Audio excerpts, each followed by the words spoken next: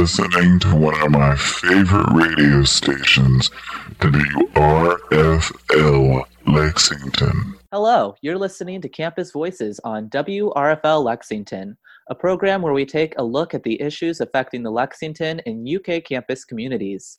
I'm your host, Noah Oldham, and today we are discussing the impact that COVID-19 has had on education. The pandemic has greatly affected educational systems worldwide and has caused the closure of schools, universities, and colleges. According to the United Nations Children's Fund monitoring, 177 countries are currently implementing nationwide school closures. As of May 10th, over 1 billion students are currently having to participate in online learning. Not only are students having to study from home, but advanced placement exams and SAT and ACT administrations have been moved online or canceled. These closings do not only affect the students, but also the teachers and those who are wanting to go into education.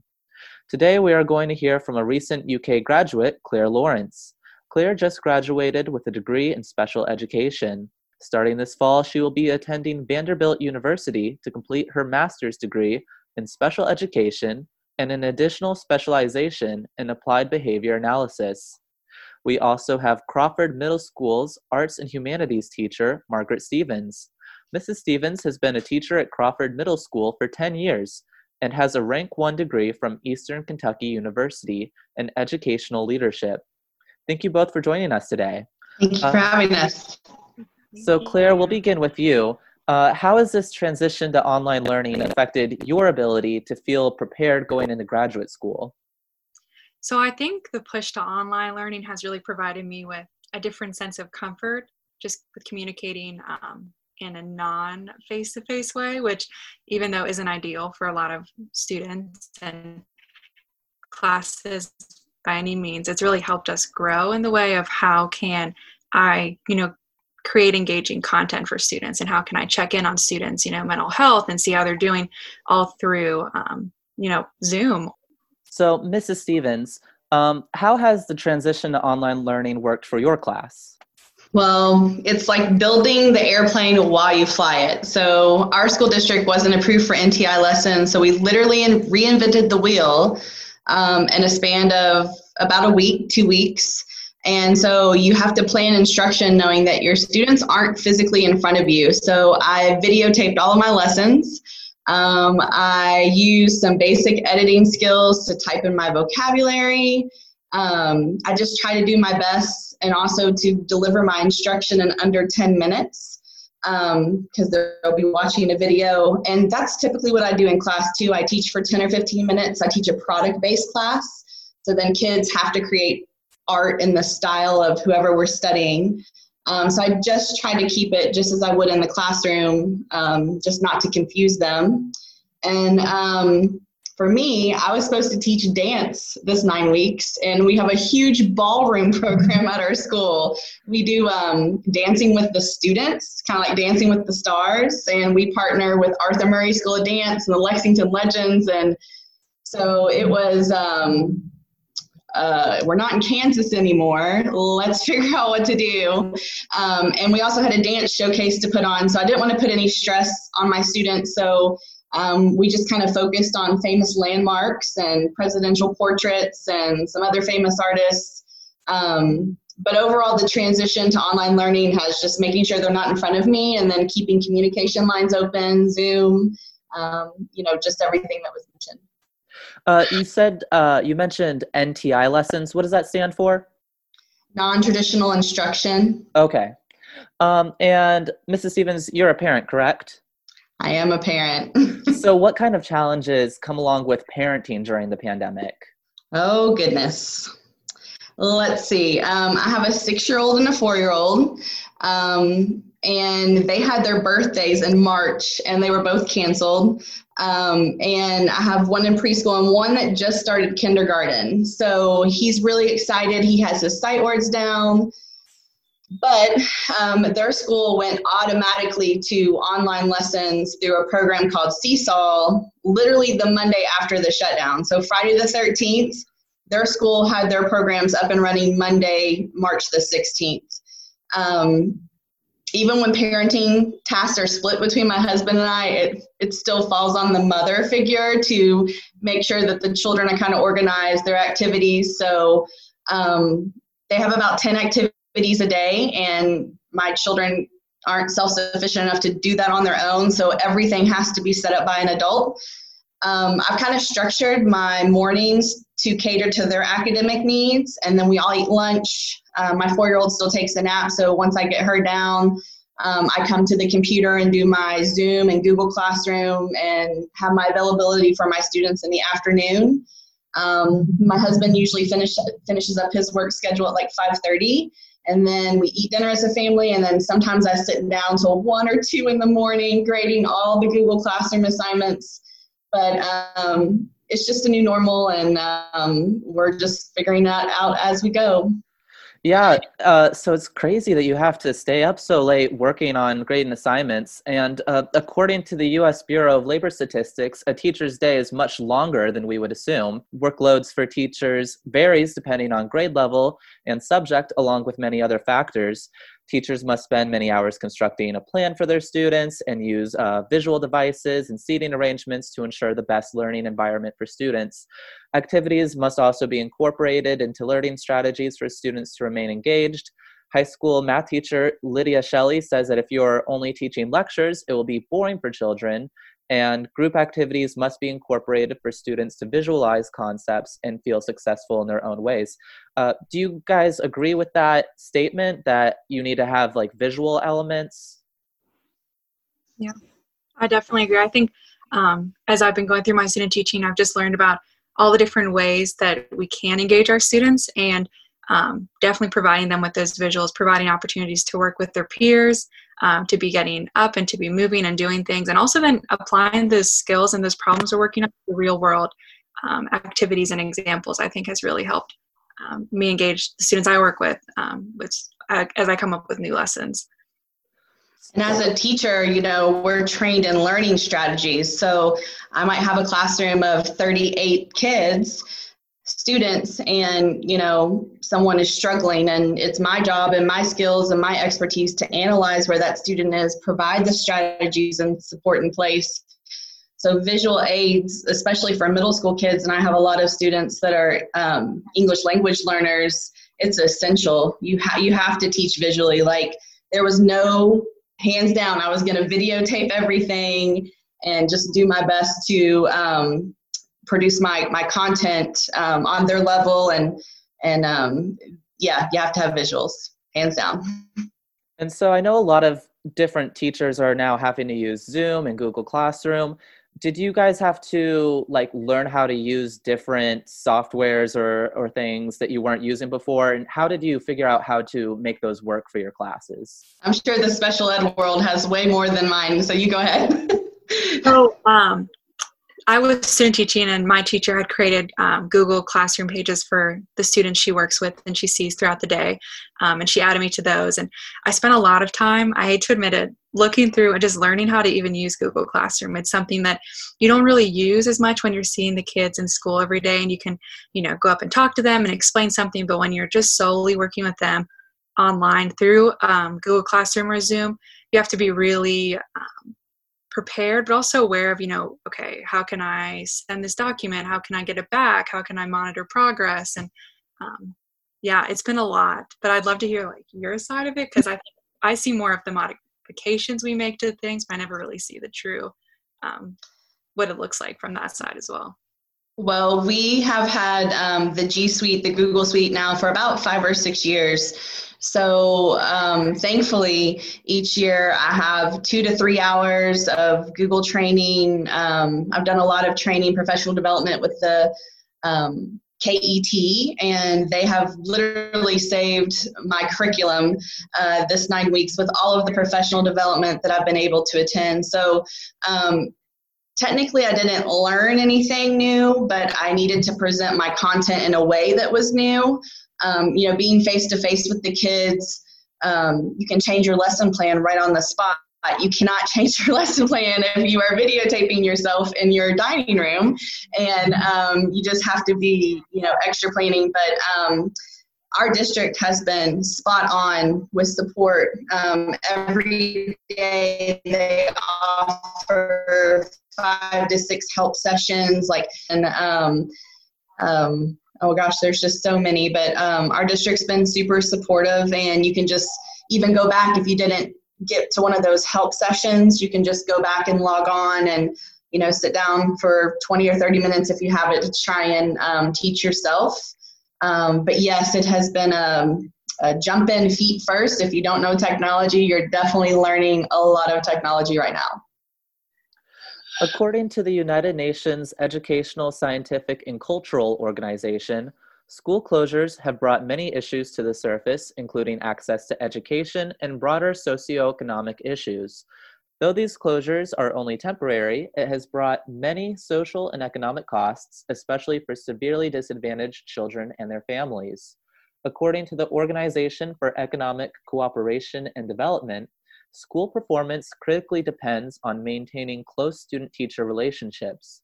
The OECD states that this is especially true for children who are from disadvantaged backgrounds, who may have not had the parental support needed to learn on their own. My question for you, Ms. Stevens, is have you seen any gaps in how students from different backgrounds are able to engage with your class from their homes? Most certainly. That has been one of the biggest obstacles we've had to overcome during this pandemic, has been attendance. And our administration put guidelines in place that, let me rephrase. So I'm an elective teacher, and I teach about 600 kids within my 800-person school. So and I teach 6th, 7th, and 8th grade. So they all have team leaders and content heads. So a lot of that went through their teams, but we were responsible for calling them, emailing them, trying to get a hold of them to check their participation for attendance. So, and that was really hard, like the first 2 or 3 weeks, like just getting the learning materials out, because the kids are one-to-one Chromebook at our school, but the teachers kept the Chromebooks in our classroom, and then we had to distribute them. So there were just lots of obstacles to overcome, but attendance has been one, and the majority of my students that have still not participated, and this is week 7, are my English language learner students, but we have supports already put in place with them through their ELL teachers, their English language learners teachers, and also a lot of my special ed population has just solely gone out to working with their case manager. So it's not as a, social emotion class too, even despite their background, social and economical background. Claire, do you know of any resources that may be available to families with children with special needs who are having to teach their children at home? I would definitely reach out to their child's teacher and just really ask for any advice they have. Specifically, there's a website that offers free professional development, and they're called the IRIS modules, and it's put on by Vanderbilt.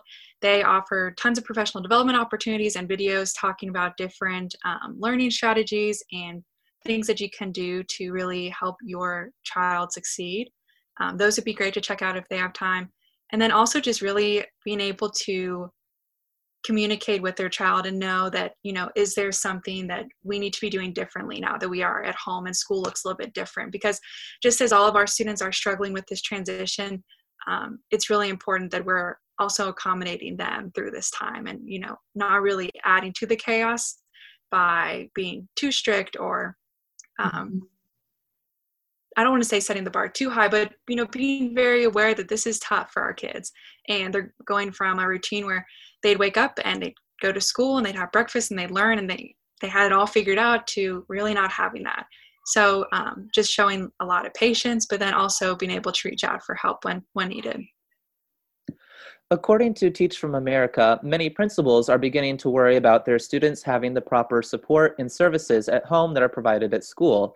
This begins with meals always on the table. Many principals across the nation have partnered with local nonprofit organizations that already serve and feed local families to ensure their students are getting meals. Teach for America also stresses the impact that not having proper meals can cause to students, first off, being unprepared to learn. It is commonly known that food is brain food, and young students are no exception to this saying. Many schools across the nation are concerned that if students are not being fed properly at home, they will not have enough energy to continue with their schoolwork. Mrs. Stevens, how is your school system providing resources to students who might be food insecure at this time? Well, we've been following all of the bills coming out of Washington, D.C., like the Elementary and Secondary Education Act and the Families First Coronavirus Response Act, that's providing us with state funds to specifically focus on mental health and nutrition for schools, particularly at our school. And I'm pretty sure every Fayette County public school, we all have family resource coordinators, and we already identify students usually before the school year starts, and then during the school year, like the first 9 weeks of students that might need more supports at home. And we kind of already had a backpack food program that went home. As soon as the shutdown happened, I had to run back into school to get some resources to teach from home. And it made my heart so happy. I walked in through the back door and it looked like a food pantry. So we had tables set up, and there were lots of non-perishable goods. And we're just really lucky to have community sponsors to help out in the event that, our families need something. And I think that there's such a strong relationship between our family resource coordinator and our families. Crawford's just a really big family feel as it is.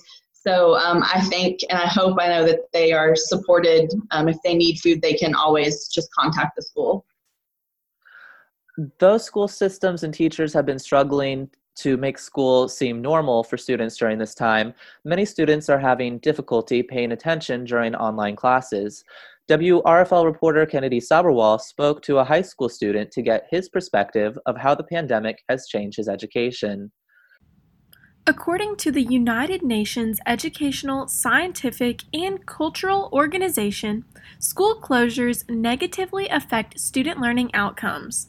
When schooled at home, parents are asked to facilitate the learning of their child, and most struggle to perform this task. In a study conducted by Bao, Q, Zhang, and Hogan, it was found that kindergarten students in the United States will experience a loss of 67% of their literacy ability during the COVID-19 school closures.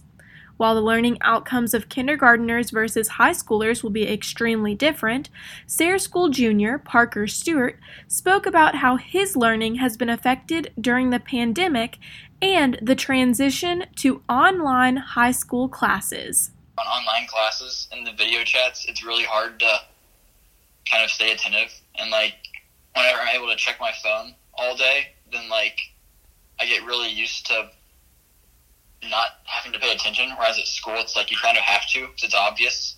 Though Stewart is at the top of his class and is hoping to attend Stanford in the future, he said even he has become unmotivated to complete his work.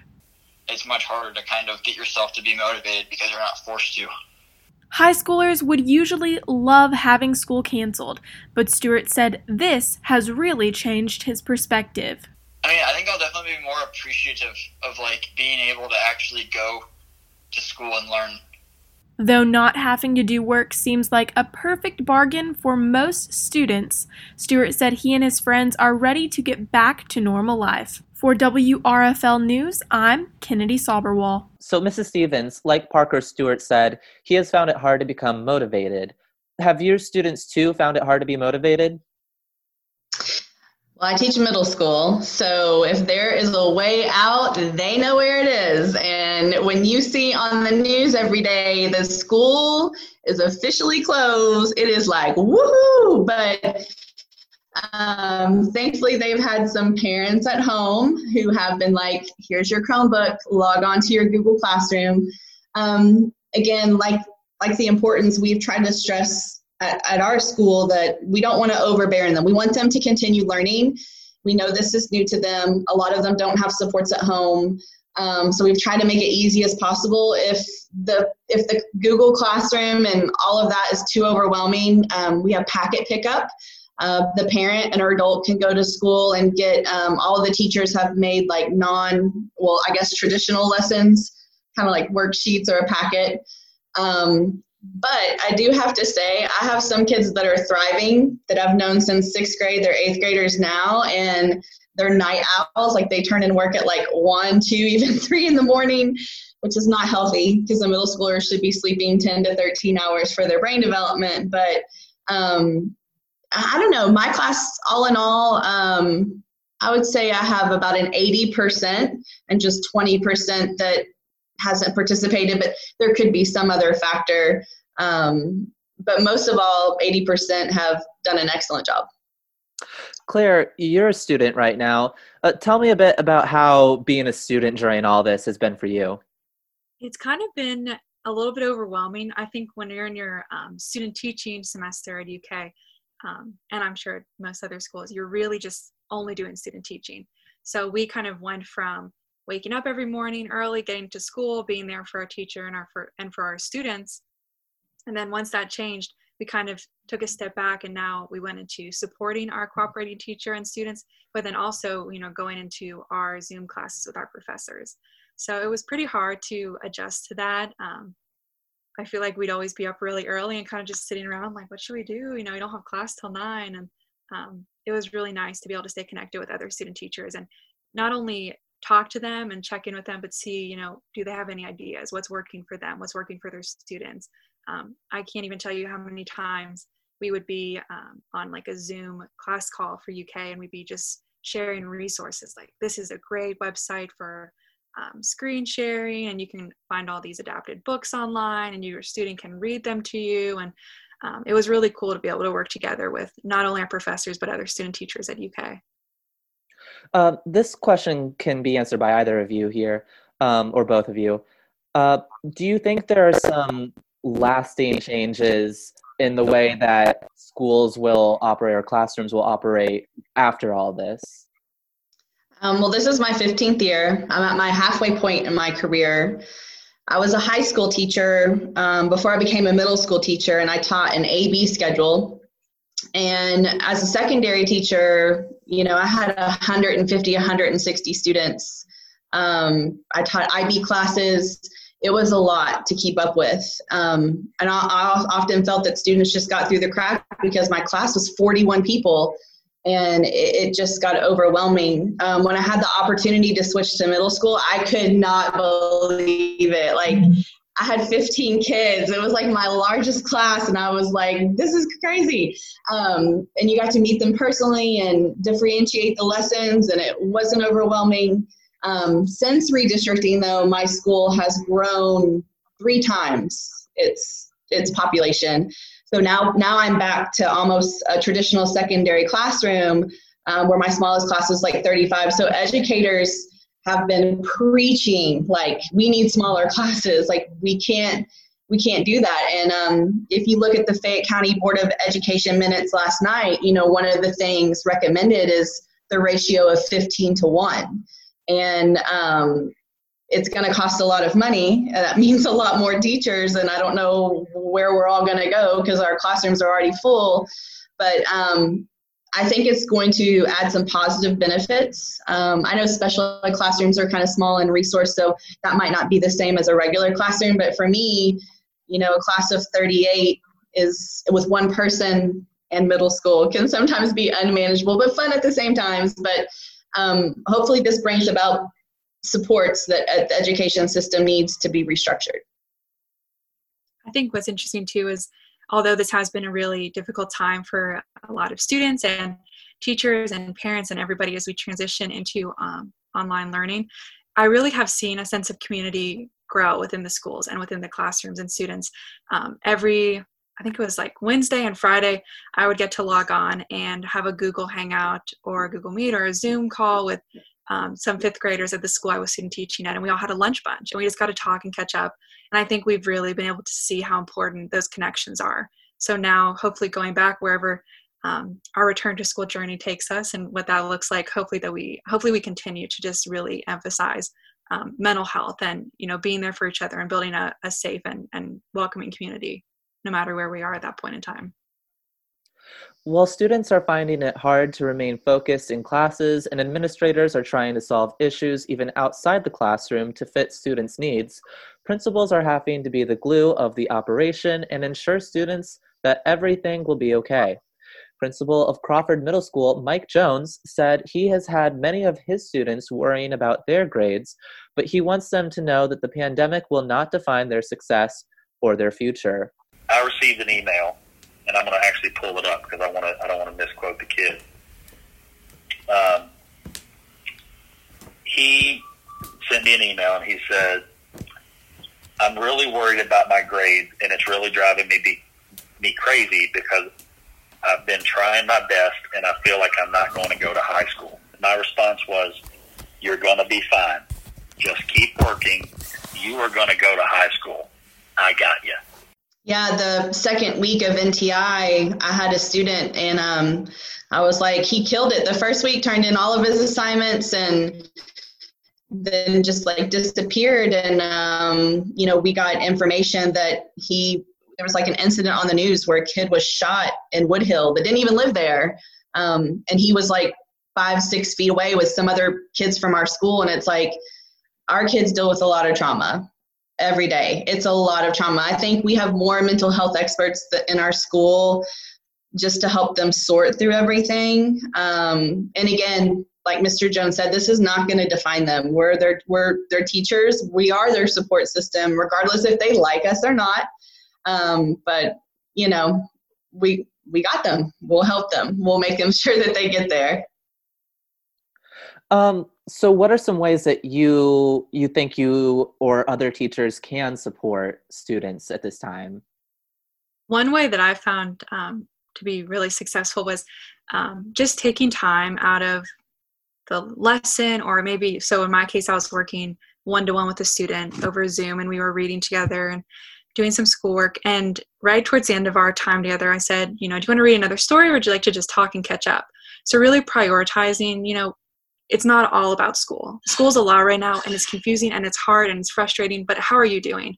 And we didn't have a super deep conversation, but we talked about how his night was last night, what he's doing today, what did he have for breakfast, how's his little brother, and just those little things, so that he knew, even though I'm not seeing you every day, I'm still here for you, and I'm still going to be someone that's going to give you support and guidance, and you can always reach out to me, even if it's not being able to walk into the room I'm in. Yeah, sometimes our Zooms are just them wanting to tell us about their day. They're so eager to be like, this happens, almost like when my kindergartner gets on Zoom and they have share day. So sometimes you have to really structure your Zoom meetings to get your content in if you're teaching content during Zoom, but they so want the social interaction, and of course they're middle school. We were required, not really required, but Google phone numbers. We had been told to set one up. Our district doesn't support it through our email, so we all had to use kind of a personal account to set up a Google number. But that kid has a number anytime. They can leave a voicemail, they can text, they can, whatever they want anytime to get a hold of us. So I think that they have a comfort knowing they can contact us 24/7. We might not respond immediately, but it's there when we wake up. There are 13 Google texts. What did you have for dinner? But just lots of communication. Yeah, and adding onto that, it's always fun when you're talking and someone, got a new puppy, or someone's baby sister just woke up from a nap, and all of a sudden it becomes kind of like what you said, a show and tell. And those interactions are just so important, not only that our students get with us, but also with their peers, and just really prioritizing that in addition to the content that we're teaching. My last question for both of you is, what advice would you want to give students at this moment? I would say you can do it. You're doing great. It's tough, but this will make you, I don't want to say so much stronger, because you already are very strong, but this will really turn you into an incredible student, and you'll still do great things. You'll still accomplish great things. Everybody's proud of you, and keep doing it. It's almost summer. It's coming up. Yeah, it's hard to put in perspective. a global pandemic in the eyes of a 10-year-old, but my advice to them would be that life is a journey. It's a marathon. This is just one of the steps or one of the miles that you just have to run, and you'll get through it. We'll all get through it, and we hope that you take a deep breath and that you'll make it to the next grade level with success. Awesome. Well, despite all the issues that are affecting education right now, I'm really glad that there are dedicated educators like both of you and administrators like Mr. Jones who are there to support students right now. So thank you both for joining us this evening. We would like to thank our guests, Claire Lawrence and Mrs. Stevens, for joining us today. Thank you for tuning in. Join us next week for another episode of Campus Voices. I'm Noel Oldham, and you're listening to WRFL.